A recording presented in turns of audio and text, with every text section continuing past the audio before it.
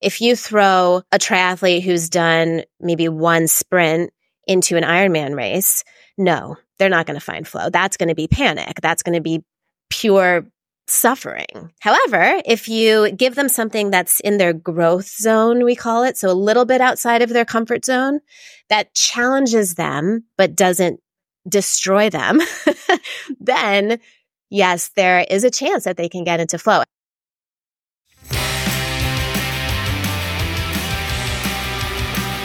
Hello, I'm Jeff Thankoff, the TriDoc, and this is the February 9th, 2024 edition of the TriDoc Podcast, coming to you, as always, from beautiful, sunny Denver, Colorado. We have a couple of interesting pieces of news in the world of triathlon coming from the competing industry leaders in long-distance triathlon in the last couple of weeks, and I wanted to cover that before we get into the heart of the show. The first of these comes from the world of the Ironman group, specifically World Triathlon Corporation, who announced that Scott DeRue would be taking over as their CEO, replacing the retiring Andrew Messick. Scott DeRue comes from the luxury fitness brand Equinox, and he brings with him an endurance sport passion as well as an endurance sport background, although he has never participated in a triathlon, certainly not a Ironman distance event, although he says in the press conference that he gave to journalists that he does intend to participate in one in the near future. This is seemingly a not particularly controversial or not particularly out there kind of choice for the new CEO of the sport. He seems very much in kind of the mold of Andrew Messick. He's a business guy. He's a guy who's worked with venture capital companies before. And as we all know, and potentially not too excited about, Ironman has been owned by venture capital kind of companies for the past almost a couple of decades now. And it's because of this that Ironman has both succeeded as a business, but also kind of alienated a lot of its customer base because it's been so focused on profits. And Andrew Messick has made no secret of the fact that, look, Ironman is a business, and after all, as a business, it is beholden to its owners and therefore has as its main goal really to generate profits for those owners. And Scott DeRue seems like someone who's coming in kind of in the same kind of mold. However, he does have in his background a very solid kind of base developing and delivering a customer-focused experience through his luxury brand that he did with Equinox. So I think that as athletes, we can hope and maybe even expect that this will maybe turn the page a little bit. I have always felt that Andrew Messick did the best that he could in the situation that he was in. That being that, he was being squeezed by the owners to continually get more and more profits for the return on investment that these venture capitalists were making in Ironman. And he was also in a very difficult situation with respect to the pandemic and everything else that brought with it. However, I think he could have done a much better job, especially with communication and with allowing athletes to understand what was going on behind the curtain.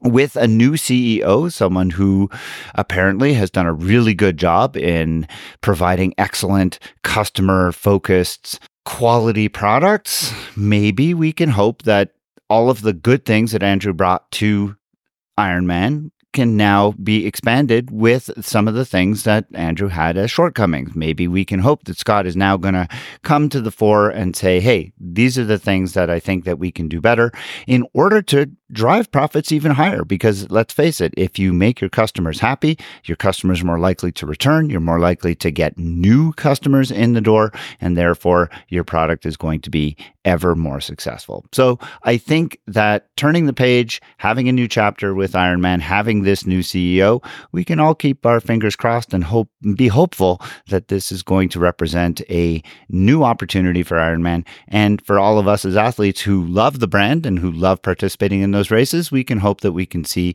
new and better things coming in the years to come. I wouldn't get too excited that things are going to change dramatically in the first year. We have to give this man the opportunity to get his feet under him and learn the business and understand exactly what he's getting into before we can hope to see appreciable changes. But perhaps for late 24 and certainly into 25, I think we can all hope to see something tangible that will impact us all. The second piece of news, which definitely impacts the 24 because it's something that is going to have a big impact on the calendar of races, is the introduction by the Professional Triathletes Organization of their World Tour. At long last, this is something we've been waiting for a long time. And along with their introduction of their World Tour is their rebranding of the series as the T100 World Triathlon Tour. That's a mouthful. I'm not sure they got the right marketing guys in the room to come up with such a unwieldy name, but there it is. 100, of course, referring to the distance of their races. We know that Ironman had great success in calling their races the 70.3, which is 70.3 miles. PTO, being more of a European brand, has adopted the 100-kilometer distance, and so therein lies the naming of their races as T100. Personally, I'm not a huge fan of the name, but whatever, we'll see what happens. Their race series includes the Miami race, the Clash Daytona. It includes the previously announced race in Henderson, Nevada, as well as the races in Singapore and Ibiza that I mentioned on the previous episode. There are still a couple of races that have not been announced, including one in California, which we can only assume is going to have a tie-in with the Malibu Triathlon, and finally a grand final, which is going to be their end of season, presumably some kind of championship race at the end of the year, which again is still not been announced in terms of both location and date. So still a little bit up in the air, the PTO coming across as maybe a little bit disorganized in all of this, but at least now we have some sense of what's going to be happening. And along with this announcement came some announcement by some high-profile athletes, specifically Lucy Charles-Barclay, who has stated that she will not be returning to defend her Ironman World Championship in Nice, rather opting to go for the T100 series, really all in on that. Now, I'm not really sure what that says about Lucy and her inability to compete on a course that's as difficult as Nice is, versus just her wanting to kind of go all in on the PTO's series, because she's been an ardent supporter of the PTO since it came out. She obviously feels that there's a better opportunity for her to cash in doing these shorter races, maybe taking a year off from doing a longer distance event like an Ironman, and then returning in 2025 and going back to the full distance and going back to Kona, where she obviously has had good success. Alternatively, I suppose an argument could be made that she doesn't feel like she can compete on a course that's as difficult as Nice. I don't necessarily think that's true. She has shown that she is very proficient on challenging bike courses. So I'm not really sure exactly what is motivating her to dedicate herself exclusively to T100. My guess is it's more about preservation, self-preservation, because she is very injury prone. We've talked about that before here. And I know that we're unfortunately probably going to have to talk about that again, because she is an injury prone athlete. And I think that we are going to see that come up the more and more she races longer distances. So it is very possible that just dedicating herself to shorter course racing in the form of half Ironman type distance, she may feel like that gives her the best chance of staying healthy for the full year and then coming back in 25 to do the longer distance. That's one possibility. The other possibility just is, as I said, that she has an affinity for the PTO, wants to see it succeed, and maybe they're paying her very generously. Who knows? There are other athletes who've said they're in for the T100 series, including Paula Findlay. Paula has not raced the full Ironman distance, so I'm not that surprised. And then there are some other high-profile athletes who are still sitting on the sidelines, haven't fully committed, the likes of Christian Blumenfeld, for example, still not deciding, or at least not stating publicly, whether or not he will race Ironman or the T100 series, and several others who we're still waiting to see. Sam Long clearly committing to the T100, though I won't be surprised if he shows up in Kona as well. Time will tell as to how this series progresses, if this is a one-year deal or if this will continue into 25. I think that we need to see much better organization and much better clarification from the PTO well in advance as to what their dates are and what their actual locations are for this to actually gain traction, especially with age groupers, if age groupers are going to sign up and participate. There's no question that age groupers are looking for an alternative to Ironman, and if the PTO could get their act together in a way that demonstrated that they were going to be there for athletes, that athletes would sign up. Personally, I have yet to be really enthralled by the courses that they've developed, and so I have not joined or signed up for a PTO event, although many athletes I know who have done so have said that they've really enjoyed those events and said that they have been events that they would return to. So I hope for everyone involved that the PTO can succeed. One thing I will note, however, is that when I spoke to Sam Renouf on this podcast a couple of years back, he was quite clear that the PTO was not a competitor to Ironman. He viewed the PTO as an ally to Ironman. He did not feel that they should be working in the same space, but rather that the PTO would be a means for triathlon to advance because it would allow for professionals to show up at races together and highlight and enhance the profile of the sport. He didn't view the PTO so much as a rival organization. And yet it's very clear as time has passed that the PTO is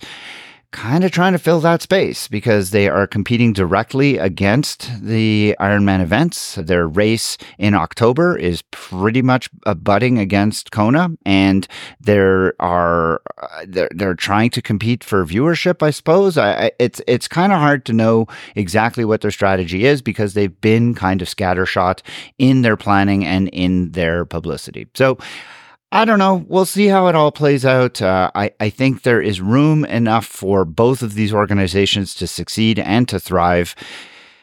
It'd be nice if they got along together and if they actually figured out a way to coexist, but that so far has not been the case.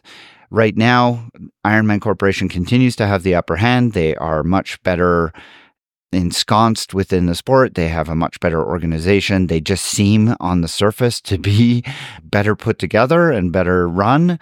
So we'll see if the PTO can shed their image of disorganization and chaos and actually get things together over the course of 24 and prove to be a viable organization that athletes can count on going forward. Let's see. On the show today, we have a couple of interesting segments for your listening pleasure. The first of those is the medical mailbag, upon which I am joined by my friend and colleague Juliette Hockman. And today we are going to be discussing a recent article that was published on the value of intermittent fasting and endurance sport. This is something that I have talked about in the past, and there has been kind of renewed interest of late. You may have seen the article that came out probably a month, maybe 6 weeks ago, where the coach of one Tadej Pogačar really threw this whole practice into question. So we're going to take a look at that study and several others and give you an update on the status of this idea of training on low carbs and on intermittent fasting in general. And that's coming up in just a bit. Later, I'm joined by another of the Triathlete magazine writers, someone who I have met through my writing for that magazine, Dr. Daya Grant. Dr. Grant is a certified mental performance consultant. She's a neuroscientist, as well as a yoga and meditation teacher, and she helps athletes train their mind for elevated performance. She joined me to talk about mindset, specifically the clutch mindset, as well as the flow state that we can attain when racing. We talked about how we can get there, how we can aspire to do it more often, and that's all coming up on the interview segment in just a short while, and I know you're going to enjoy it as much as I did. Before we get to all of that, though, I want to take my customary time just to thank all of my Patreon supporters of this program who have decided that for about the price of a cup of coffee per month, they want to help and support this podcast, and I am forever indebted to all of them for doing so. If you would like to join the ranks of these esteemed members of this group, I would be so thankful. You can do so by going to www.patreon.com/TriDocPodcast, and you can see the different tiers of support that are available. I will tell you that for those of you who decide that they want to join at the $10 per month level, you will get a lovely thank you gift in the form of a TriDoc podcast running hat. Even if you don't choose to support at that level, though, you will have available to you bonus episodes that come out at about a frequency of one every month or so. But regardless of whether or not you decide to support, you have my thanks just for considering and for being a listener of this program.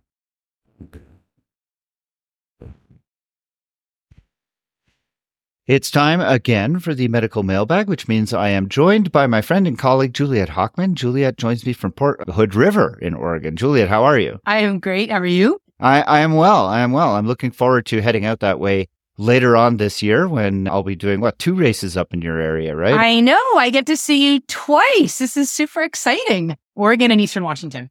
Yeah, two visits to the Pacific Northwest is going to be fun times. I'll actually know where Hood River is by the time we're done with those 2 races. That'll be good. Yep. Before that, though, we have another question that was submitted by a friend of ours, friend of the podcast, someone we know well. So why don't you let us know what we're going to be talking about today? So this question comes to us from professional triathlete Matt Sharp, who's also the editor of the Tempo News. There you go, a little plug for you, Matt. Really great newsletter that comes to your inbox twice a week. Great guy, one of our colleagues at Life Sport. And he's really curious about this very specific type of carbohydrate restriction that was utilized by Team Sky with some publicity, but has recently been looked at more carefully by Tadej Pokac's coach. And Jeff's going to both explain to us a little bit about what makes this approach different from the other ones we've talked about previously in the podcast, and also why now there's some controversy about it. Yeah, it's a really interesting kind of back and forth that's been going on in the world of professional cycling, but it has a lot of relevance to triathlon, as you're going to see, partly because we've talked about a couple of these dietary strategies before, but also because the evidence that actually supported this idea was, in part, came from the world of triathlon. So let's just talk a little bit about what we're talking about here. Essentially, this is a concept that is called periodized carbohydrate diet. And what that means is it's not so much that you're restricting carbohydrates, you're actually taking the same amount of carbohydrates that you would take in a normal type of diet for endurance athletes, but you are periodizing it, or you are taking your carbohydrates in a very specific kind of way at different times of the day throughout your training cycle. And when this was first developed by the boys out of Team Sky, what they purported at the time was that this was leading to their tremendous successes at the multi-day tours, like the Tour de France with first Bradley Wiggins and then Chris Froome.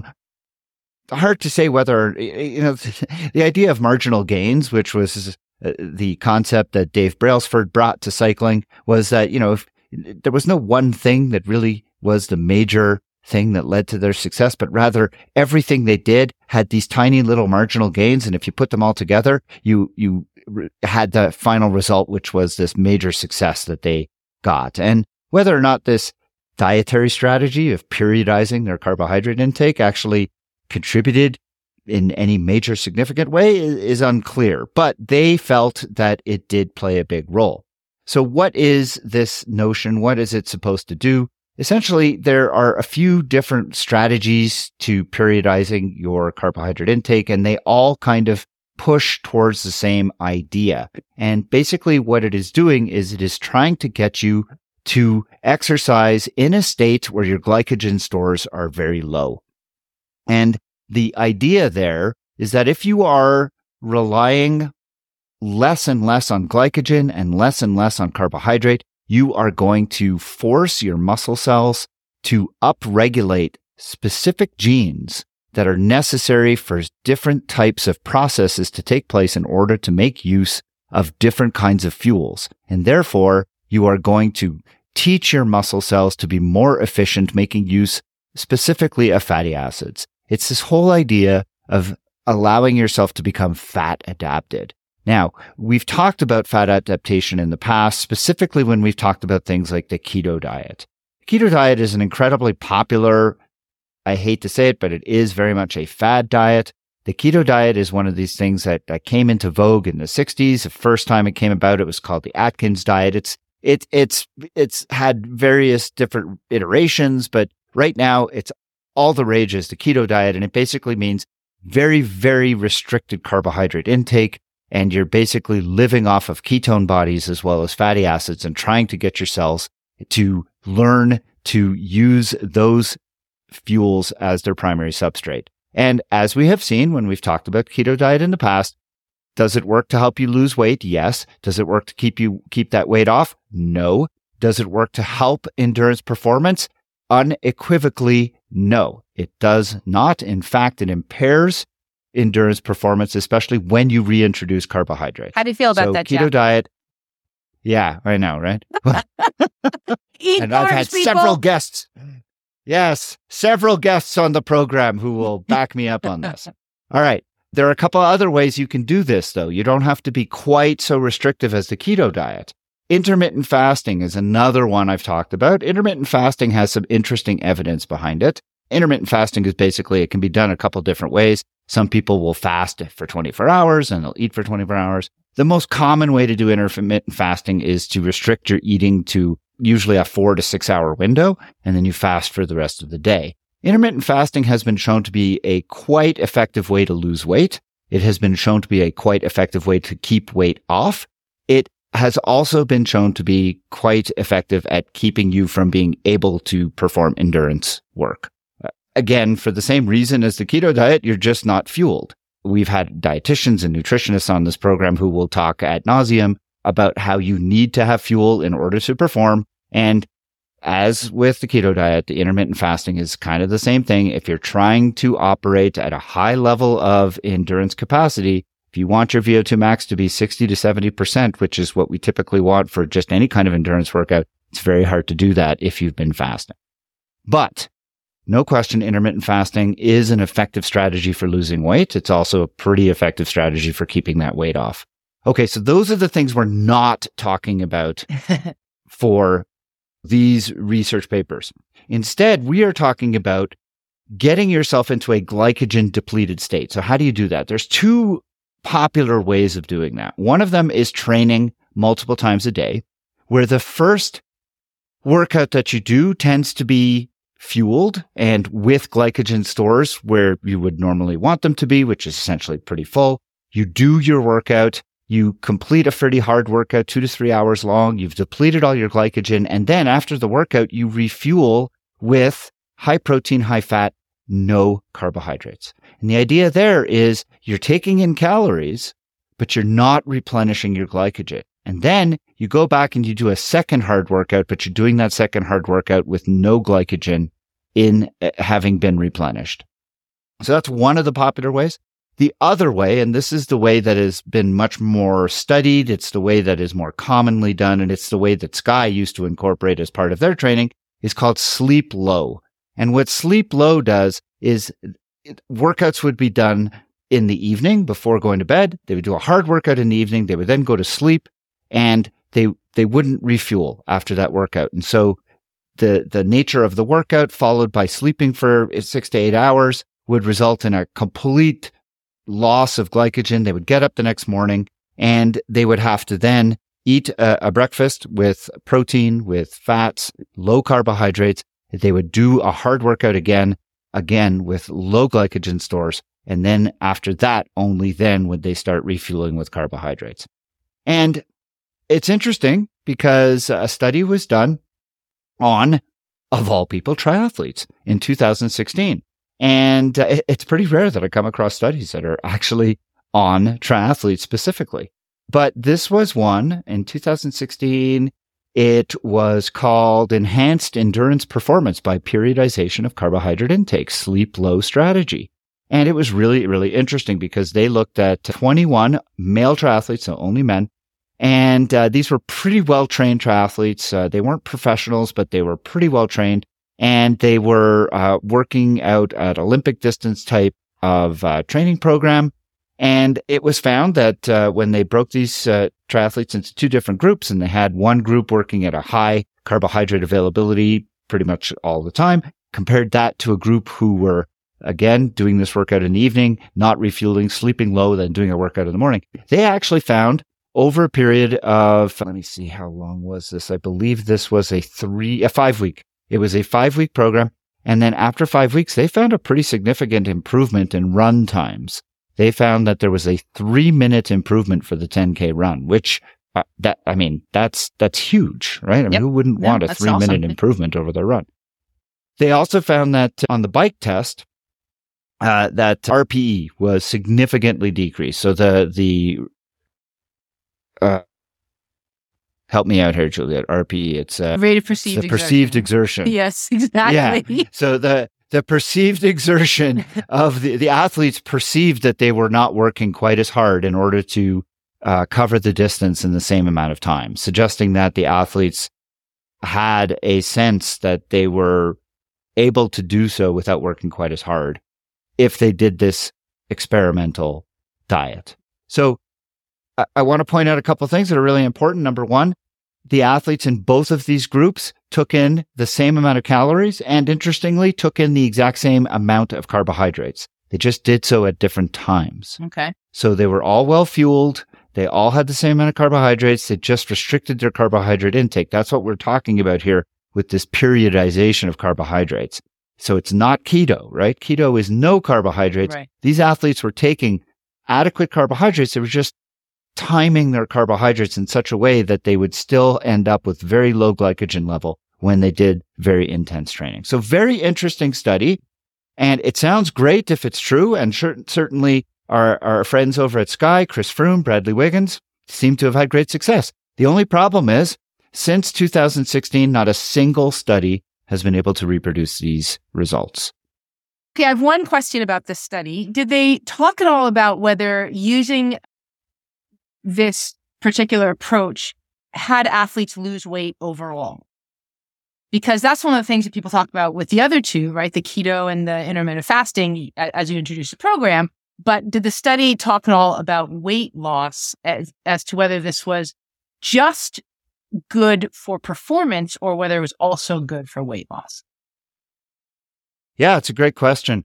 Body mass and body fat mass were reduced in response to altering the timing of carbohydrate intake during the 3-week training block. So there was a decrease in body mass and in body fat in both groups, but it seemed to be slightly more in the group who was doing this cycling or the periodization, sleep low idea. But it wasn't dramatic. It just seemed to be. So 3 weeks when you look at their main, no, it's sorry, I said 5 weeks. This study was a 3 weeks. It's the other study we're going to talk about later that's 5 weeks. Okay. So I apologize for that error. But this was their main findings in this triathlon study were, number one, that 10-kilometer run performance was improved. Number two, submaximal cycling efficiency was enhanced and ratings of perceived exertion were lower. And then number three, body mass and body fat mass were reduced in that experimental group. But again, it wasn't dramatic in terms of a comparison. So good question. Okay. So again, these are very, very enticing results, certainly backing up what the guys at Team Sky were doing. However, as I said, unless you can reproduce results of a study, it really, really takes away from the validity of that trial. And especially in a small study of only 21 athletes, it's so hard to know whether or not a small study's results and findings are really the truth unless you can then reproduce it in some other group of people. And nobody else has been able to reproduce it, which brings us to the current study, which is co-authored by a host of individuals, but the one we're interested in is I can't say his name, I'm sorry, I think it's a Spanish name, but it's Inigo San Millan, who is Tadej Pogacar's coach. And he has been quite vocal in his kind of rebuffing of the Sky diet. He believes that we need carbohydrates, we should not be periodizing them. He thinks that your ability to perform over a long distance race is enhanced by having repleted glycogen stores before you start. And, we look at Chris Froome, we look at Bradley Wiggins, these were generational athletes. But we look today and we see Pogacar, we see Van Aert, we see Vingegaard. I mean, these are, again, generational athletes. And apparently none of them are doing this periodization. They are all drinking tart cherry juice at the finish, but they are also taking a lot of carbohydrates.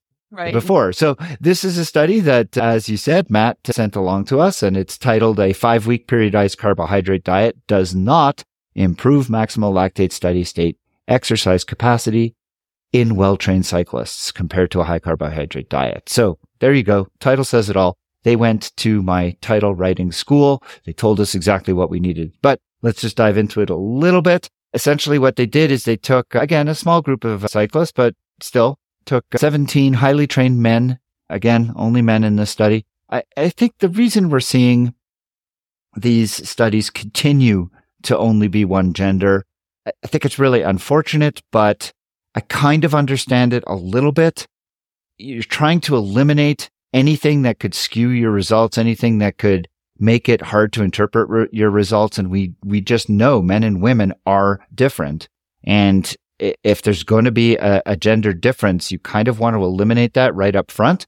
I think, as far as I'm concerned, I would want to see this study done in women as well to let me know, is there a difference between men and women? But that being said, that's kind of an aside. This study was only on men. So 9 were assigned to a carbohydrate periodization group, the other 8 to a high carbohydrate group. Again, in this study, just like the other, everybody had the exact same number of carbohydrates, the exact same number of calories. They just took them at different times.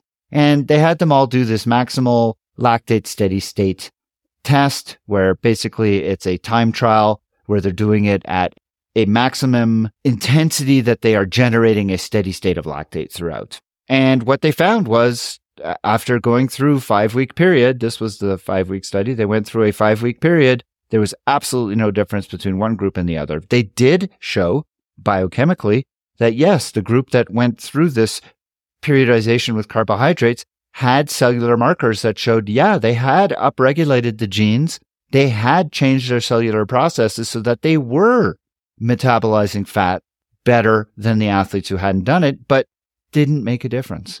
Did not make a difference because I think, as I've said before, our bodies just prefer carbohydrate, especially at high intensities. And, you can be fat adapted all you want. If your body's going to prefer to go the way of carbohydrates in order to generate the most energy, that's what it's going to do. It's going to default to that. So I think this is a really interesting study that kind of, I don't think it's super surprising, but at the same time, very, very well done, and points out yet again that carbohydrates are king. Just point out something that's a little bit more subjective. If your job is to win races, right? Like these professional cyclists or, maybe, I don't know, anyone in that highly esteemed athletic realm. Yeah, maybe. But if you're like the 99%, the rest of us are in, and you've got to do a hard workout and then not eat dinner, and then have to try to sleep for 6 to 8 hours hungry, and then to work out the next morning depleted, that just sounds, it just sounds incredibly unpleasant for what sound like marginal gains, if anything at all, particularly for your typical age grouper. So yeah, eat dinner, people. I think it's an excellent point. Everybody's looking to try and get some kind of edge somewhere, but to what end, right? I mean, why make yourself more miserable? Training out is hard work. Like, just don't make it harder. I get it. Listen, I like that you and I both have success. We both like to win. We both work really hard. I'm not going to do something like this. I mean, especially when it doesn't seem to work, right. But and we have no evidence for women. Correct. Correct. Yeah.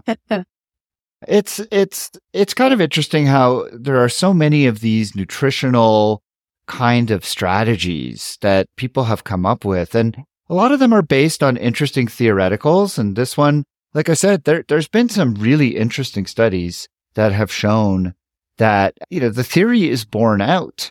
There was a good study from 2018, maximizing cellular adaptation to endurance exercise and skeletal muscle. Really, really nice review.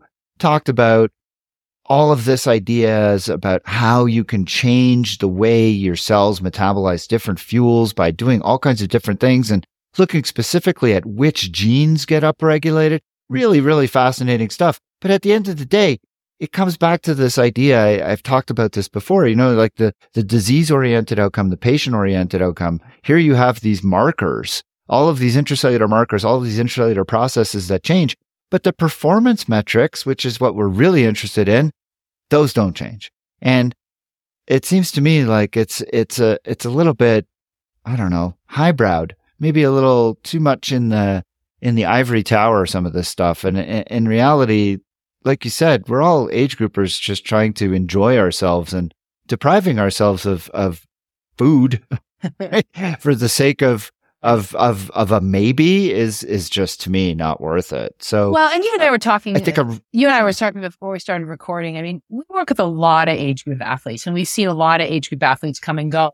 And, almost on cue, you see athletes who are either trying to lose some weight or they're trying to get that tiny gain, and they start to limit calories. They start to mess around with carbohydrates. And then you can see in their training peaks, they get tired, they get grouchy, and numbers start to go down. If you have a power meter, that's where you see it first, right? They're unable to complete workouts. And, you're saying, are you watching your nutrition? Are you making sure you're eating enough? All these things. And then lo and behold, you're saying this right before the call, yeah. And then this athlete came back to me and said, wow, I feel so much better when I, eat carbs and I have a piece of toast and I have, my pancakes or my whatever. And, I think it is so tempting to try to chase that extra, whatever it is, 5 pounds, or you see a study like this, or you see someone doing something, and you chase that. But at the end of the day, we need to fuel. We need carbs. Yeah. Yeah. It's tough. It's so tough, right? I mean, it's a really difficult, we all do this because we want to be healthy. We want to be a better version of ourselves. And for many, that does mean changing our body a little bit. And that can mean weight loss, and weight loss over time is a good thing. I think the where people can get hung up is if they try to do it too quickly, and they do that by skipping on meals or skipping on carbs. And we've talked about it several times in several different ways. We've talked about Ozempic. We've talked about carbohydrate restriction, keto, all of those things. And at the end of the day, if your main priority is weight loss, then training for triathlon is probably not the best way to do it. Mm-hmm. But if your main priority is to train for triathlon and get into good shape and enjoy multisport, fuel to do well, and eventually your metabolism will improve. You will lose weight, but it's just not going to be something that's going to happen super quick. But you get so much benefit from the better fitness, just from feeling better about yourself, about doing all of these great things, that should be enough at least to hold you over until the weight starts to come off. And it will. It just takes time. 100%. We're in agreement. Yep. All right. Well, I think that's another interesting discussion on another interesting medical topic. If you have a question that you'd like us to consider answering on the medical mailbag, I hope that you'll send it in to us as a question. You could do so by sending me an email at tri_doc@icloud.com, or you can join the private Facebook group that is found on Facebook, of course, where you can answer the 3 very easy questions. I will grant you access to the group. You can join the conversation there and submit a question. In fact, I know I have a question that I am looking into at this very moment that was submitted by a reader or a listener who is now a reader of that Facebook group. Juliette, thank you so much for joining me today yet again, and we'll see you in another couple of weeks. Thanks so much, Jeff.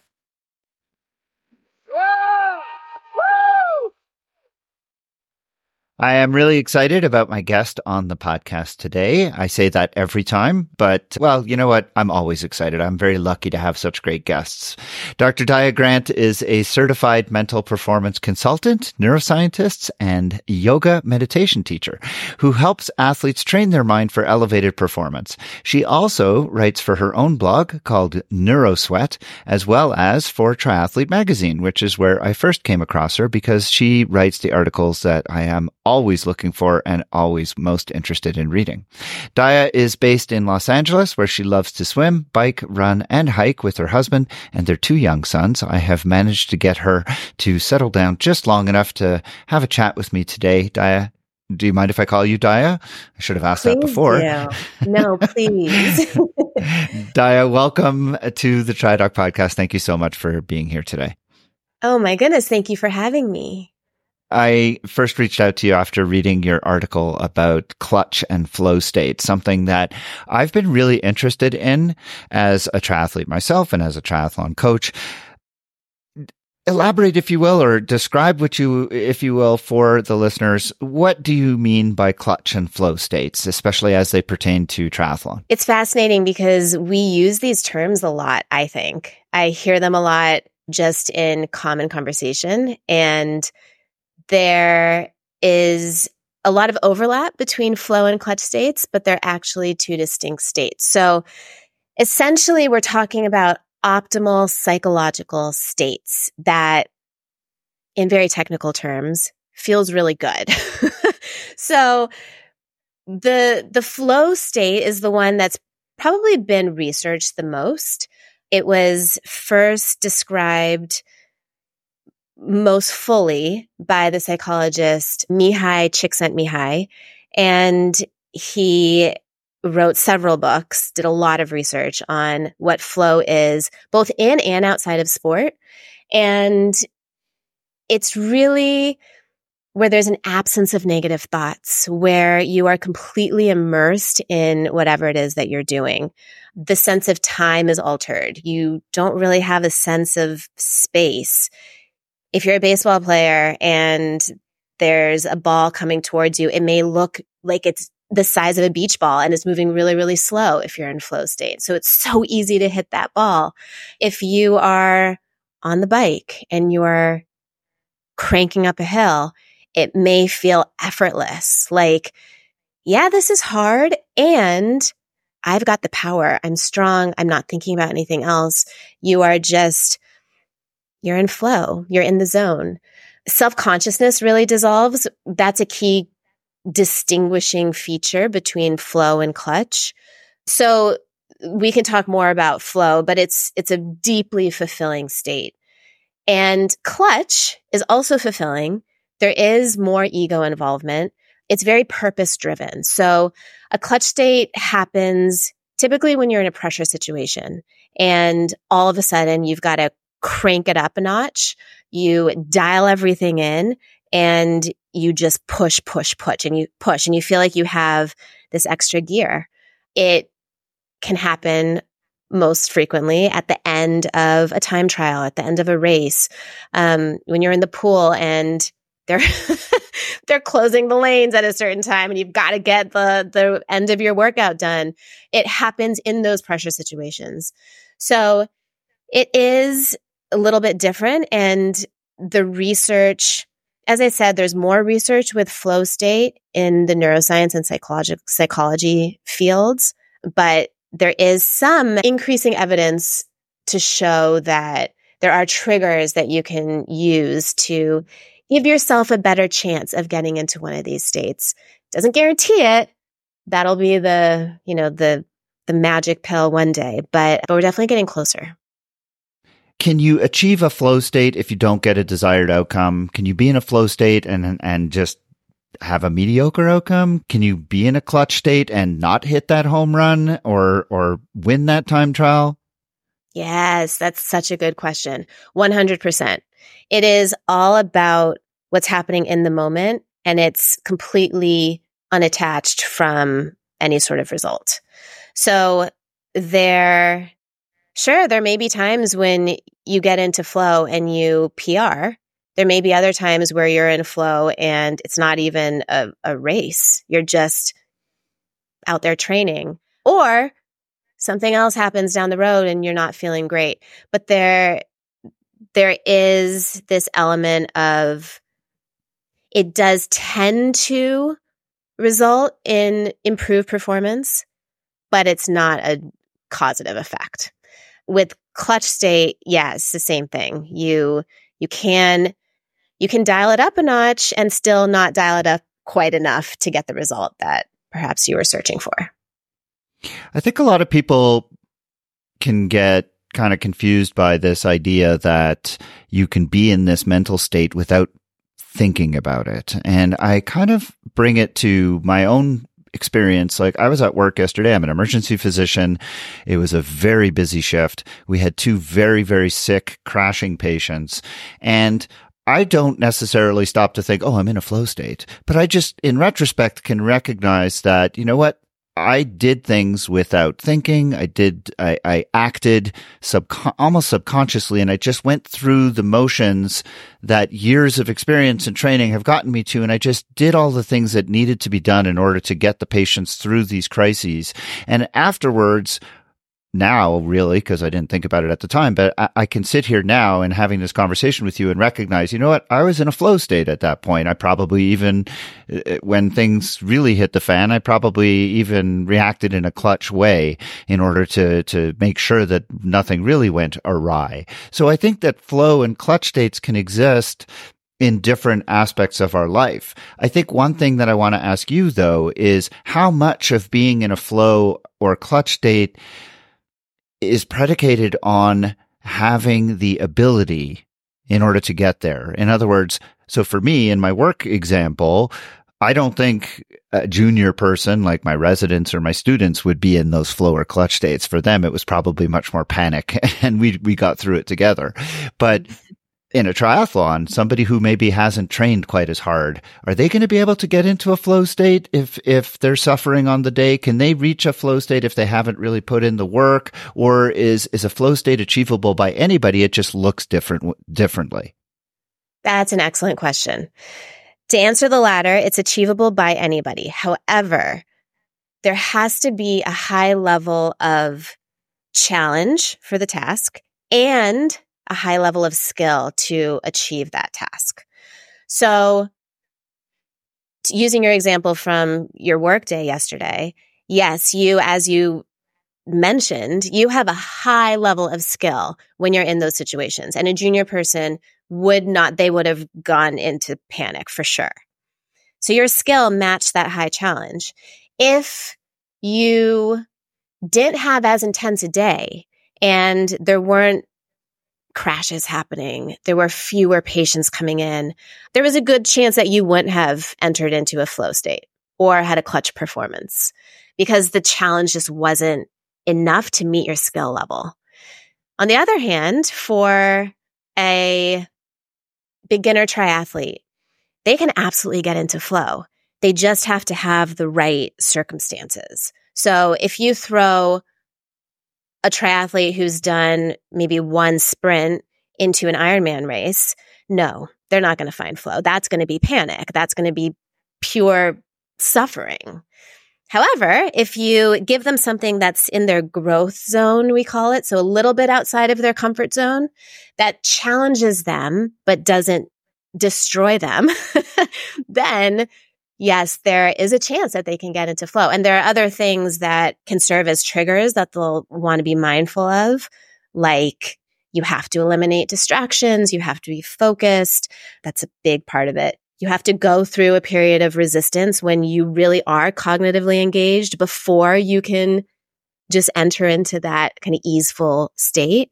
And a lot of times when we're just starting out in something, when we hit resistance, we back off. So we don't actually give ourselves the chance to get past that and get into flow. But yeah, it's achievable for anybody. And I love that question because I love challenging athletes, and I work with non-athletes sometimes too. I love challenging everyone with, can you think of a time ever in your life when you felt some of these, we'll call them symptoms of flow state? What maybe were you doing? Were you in nature? Were you writing? Were you giving a talk? There are most likely moments that everyone has experienced where they've had this, and it might have been momentary, and they may not have felt like they were in flow in the moment, partly because they didn't know that that was a psychological state. So now that we're educating more and more people about this, I think it's going to be really cool to see athletes saying, oh yeah, oh, okay, interesting. I think I've experienced that even just momentarily. It's an endorphin rush. That's the only thing I can compare it to, because that's And again, I don't know that I recognize it in the moment. I seem to recognize it more after the fact, but when you get through it, and I've had it happen in races as well. I've had good fortune in the last couple of years to have some races go really well. And when they're going well, it's an endorphin high. It's like everything is just clicking. It's all going well. And for me anyways, I feel like it's all related to trusting yourself and recognizing that you've put in the work and it's all coming to fruition at that moment. But I still feel as though I've achieved that state purely just by falling into it. Help me and help others understand how to purposely get there. How do we make ourselves get to that flow state? Because I got to tell you, it is a wonderful feeling when you're there. So how do I actually find my way there purposely rather than just by fluke? Just by accident. That's the key. That's what we're all trying to really figure out.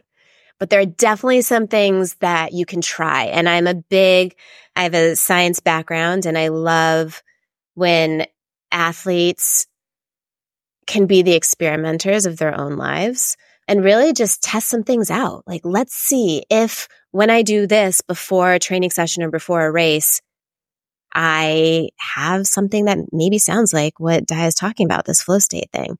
So there are certain things that you can try. I actually want to touch on clutch first because I think this is almost easier to wrap your head around. So you need 3 things to give yourself a chance of getting into some sort of clutch performance zone.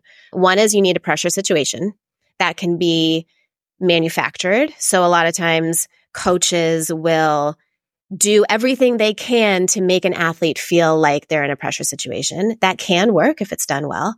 You need a specific goal too. And 3, you need a clear path to achieve that goal. So you need a plan. If you have those 3 things, you're already ahead of the game. There's a good chance that you can just lock it in. Flow state is a little bit trickier, but you do need to make sure that the challenge and the skill level to meet that challenge are high, like I mentioned. You need to eliminate distractions. So presence is key for achieving flow. And you cannot be present if you are attending to everything that's coming across your attentional field. So what's important now, WIN acronym, you have to prioritize what's important in the moment. So if you are wanting to maybe access flow a little bit in, let's just say, do you have a race coming up? Not for a little while. It's still a few months away. Well, we'll say in a few months, you would love to experience some flow. You, leading up to it, dial in a pre-performance routine. Now, you're a veteran at this. You have a system for what needs to be done nutritionally, in terms of your gear, physically, warming up, all that. You have some sort of routine. The more you can dial that in, the more likely you will be to eliminate the distractions and then focus on what needs to be done, which is, ironically, surrendering a little bit. Like you said, allowing your expertise, allowing your experience, allowing your training to come forth. And so I love what you're saying there, because I think that I know from my own past that I find success in races and likely flow as a result, or not as a result, but maybe leading to the success when I am calmest before a race because I have done my routine.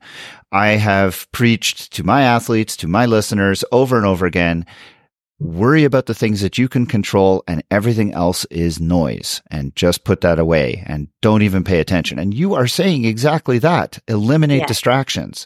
Focus on the things that you have to worry about. Get to your event and just do your routine and just set yourself up for success. What's important now? I love that. That is really, and I've just kind of develop this on my own and not recognizing that this is the ingredients that I needed. I want to go back to the clutch thing just for a second, though, because I thought that was really interesting as well. You said that for clutch states, you need a pressure situation, you needed a plan, and I missed, it was a second thing. And a specific goal. A specific goal. Yeah. I can imagine how you can introduce that in training. I can imagine how that shows up in racing. Why the specific goal so much? I guess without the goal, you can't have the plan. So I can imagine the pressure situation brings with it because I guess they're all intertwined, right? That's kind of where that, okay. Yeah, I could see that. Yeah, the goal contributes to the pressure situation. So you can feel like you're under a lot of pressure, but if you don't know what you're trying to accomplish, that's going to manifest as freaking out. And why is it that some people, I mean, we think about clutch performers. You mentioned baseball before. I'm a big baseball fan. The Red Sox are my team. David Ortiz was the consummate clutch performer. This guy would come up in the most unbelievable situations, and he could always be counted on to do what needed to be done. Why are some people so much better at clutch than others? Some people will wilt under the pressure, and other people, I mean, what are they doing that makes them so much better as clutch performers? And how can we learn from them? It's such a great question. I love watching clutch performers, right? We all do. It's just, there's an element of composure, of confidence, of centeredness, all these C words. And they are just able to execute. And because I am a neuroscientist, I do strongly believe that there is a neural mechanism underlying how they're able to do that so consistently. I think there is something about David Ortiz's brain that allowed him to do that. Now, how do we get there? There's definitely some training that can happen.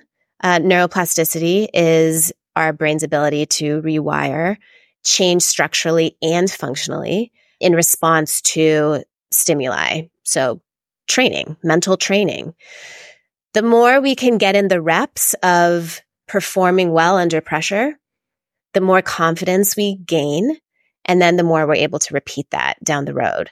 The challenge is most of us don't give ourselves enough opportunities for that to develop because we're scared or because it's uncomfortable or because we don't know exactly how to focus, how to calm our nervous system enough. We don't even know what our sweet spot is. So every person has an optimal sweet spot where they are physiologically aroused just enough to execute a task and do it well, but they're not so stressed that they become distracted and unfocused and overwhelmed and all of that. So as athletes, we have to take responsibility for understanding what our own sweet spot is and then experimenting with different things before we perform, after we perform, to debrief. That's going to help us get into that sweet spot more often. So David Ortiz's sweet spot was those challenge situations. And if we asked him on a scale from 1 to 10, with 1 being your body is completely relaxed, mentally you're incredibly calm, and 10 is you're losing it, you're incredibly stressed, where are you in those moments? My guess is he would say something like 3 or 4. That takes a lot of practice to be able to get down to that zone when there's so much going on around you. And it's all about self-regulation. It's all about emotional control. It's all about redirecting our mind to where it needs to go instead of allowing it to zoom out and pay attention to everything. So this is why the mental game is so exciting to me and to you. And it's just, there are techniques that we can all implement and try and train so that we can develop the skills to show up when we need to show up. I find it really fascinating. I've had this conversation with mental performance coaches in the past. I've worked with a mental performance coach, and for the longest time, I struggled to get to the top of my age group. And the coach I worked with used to tell me all the time, you have to believe you can win. And I said, well, how do I believe I can win if I've never won? And I ask you the same kind of question. What comes first? Does David Ortiz believe he can hit that home run, or does he have to hit the home run first before he can believe it? Because I feel like if you go in thinking every time, anybody can go in thinking, oh yeah, I'm going to win today, but only one person is going to win. And it seems to me that going in and thinking you can win when there's really no realistic chance that I could go and stand at the plate and face a pitcher and say, oh, I can hit a home run. And if it's not realistic, it doesn't matter. So I'm just, I think about this often. I did not perform as a clutch performer growing up as a youth playing ice hockey or baseball or any of these things. I have now come to the point that I'm a little better at my clutch performances in triathlon, but only because I've actually had success. So the success I've had has allowed me to now have the confidence to be more of a clutch performer. So is it like that for everybody, or is there just some people who are imbued, like you said, their brains are different, they're imbued with this confidence and they are just naturally clutch performers?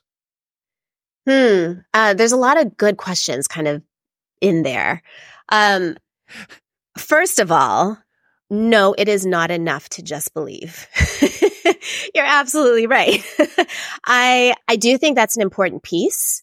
I think having a vision that may be completely unrealistic is important for one purpose, and that is to motivate you to get up tomorrow to train. That's it. So when I work with athletes, I really do encourage them to have that vision, like dream, go wild with it, but only do that 1% of the time. The 99% of the time you spend training your brain, you're focusing on what the path is to make your next incremental step. And when you do that and you accomplish that next thing, that then tells your brain, okay, I can do this. You do that a few more times, and now you are strengthening those connections in your brain. Then when you push yourself a little bit more to try to get to that next finish line, metaphorical finish line, then you push, you get to that one, you get a little bit more confidence, and then you push some more and you set a new goal. But goal setting, I think, when I say the phrase goal setting to an athlete, I get varied responses. Some athletes just flat out roll their eyes and say, I don't want to do that. And I think part of the problem is there has been this messaging of you've got to believe it to achieve it. And sure, that's true to a certain extent, but that is such a small piece of the puzzle. Confidence is a tricky thing, and you need some wins to build your confidence. And it's just this cycle that builds upon itself. So yes, I'm all about what you can do to kind of knock down any sort of self-doubt, because that can definitely get in your way. But you also have to be careful of not spending too much time in that kind of dreamy, I believe I can place, and not working the process. Yeah, you've got to put the work in to be able to achieve your beliefs. Otherwise, you can believe all you want. You're never going to get there. Yes. I think I know the answer to this, but it seems to me that it's more possible to achieve flow than it is to achieve clutch. I think that most people can probably get to both, but it seems if we're going to strive for anything, we should probably strive to achieve flow and then work on clutch afterwards. Is that a fair statement? Yeah, I think there is a reason why there's more research on flow. I think there's so much benefit from experiencing the flow state that is longer lasting than perhaps experiencing clutch state. And that's probably why there's part of the reason why there's more research there. But Clutch, like I said, involves the ego more. It involves more cognitive processing. Like there's more effort involved. And that just, if you just think about doing that over and over and over, that can be really exhausting, unless you're someone like Ortiz who just can naturally do that. Flow, on the other hand, is really effortless, and this self-concept dissolves. You have almost no ego involvement. Like it is just, I like to compare it to a bliss state. For me, bliss really resonates. For a lot of other people, it's like, no, that doesn't resonate with me at all. That seems way too out there. But it's like something more than happiness. It's deep satisfaction. It's deep fulfillment. And I think that anyone who's pursuing sport and pursuing personal development is after that feeling of, okay, yeah, I'm really like, I just feel really good. I feel really, I don't know if satisfied is the right word, but just blissful. Like everything is just as it should be in this moment. Like, don't we all want more of that, whether it's in sport or in life?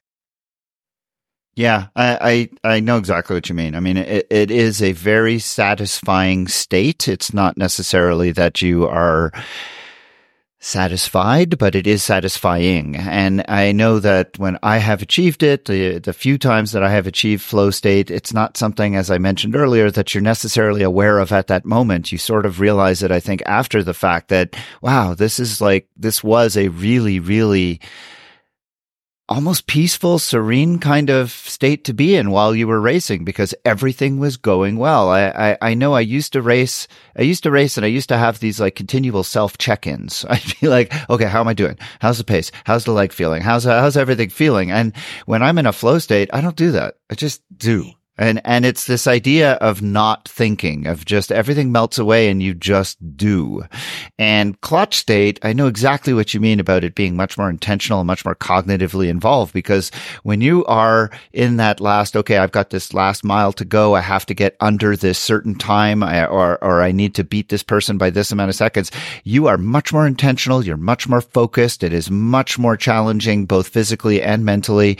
I completely understand this. And so if you're listening to this segment and going, what the heck are they talking about? I want you to think about this notion about when you're doing it. It doesn't have to be racing. It can be any aspect in your life. I mentioned my own work. It could be whatever you're doing.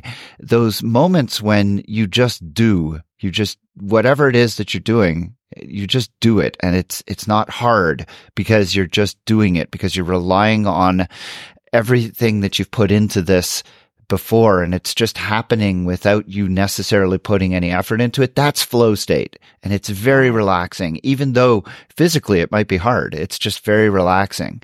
And clutch state is when you are focused on a deadline, you're focused on a finish line, you're focused on whatever, and you're really having to put in that extra hard effort, both mentally and physically, to do it. And you pull it off. And I've just been fascinated by this. I was fascinated by your article. If you haven't seen Dr. Grant's article, I highly recommend you look for it on Triathlete. It was published back in December, I think, right? That's when I saw it.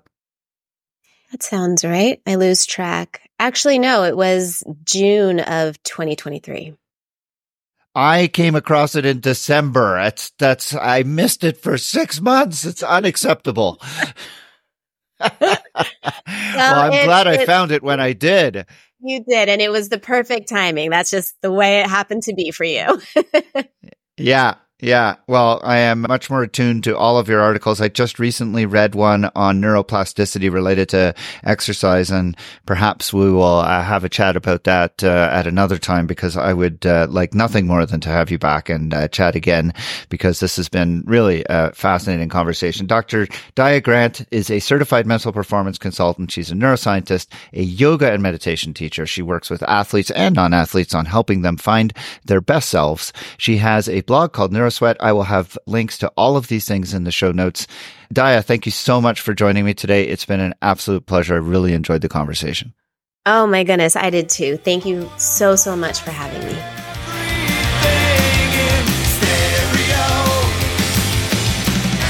And that's it for another episode. The TriDoc Podcast is produced and edited by me, Jeff Sankoff, along with my interns. I'm Agent Johnson. This is Special Agent Johnson. Oh, how you doing? No relation. I'm Jeff Sankoff, the TriDoc. I'm in charge here. Not anymore.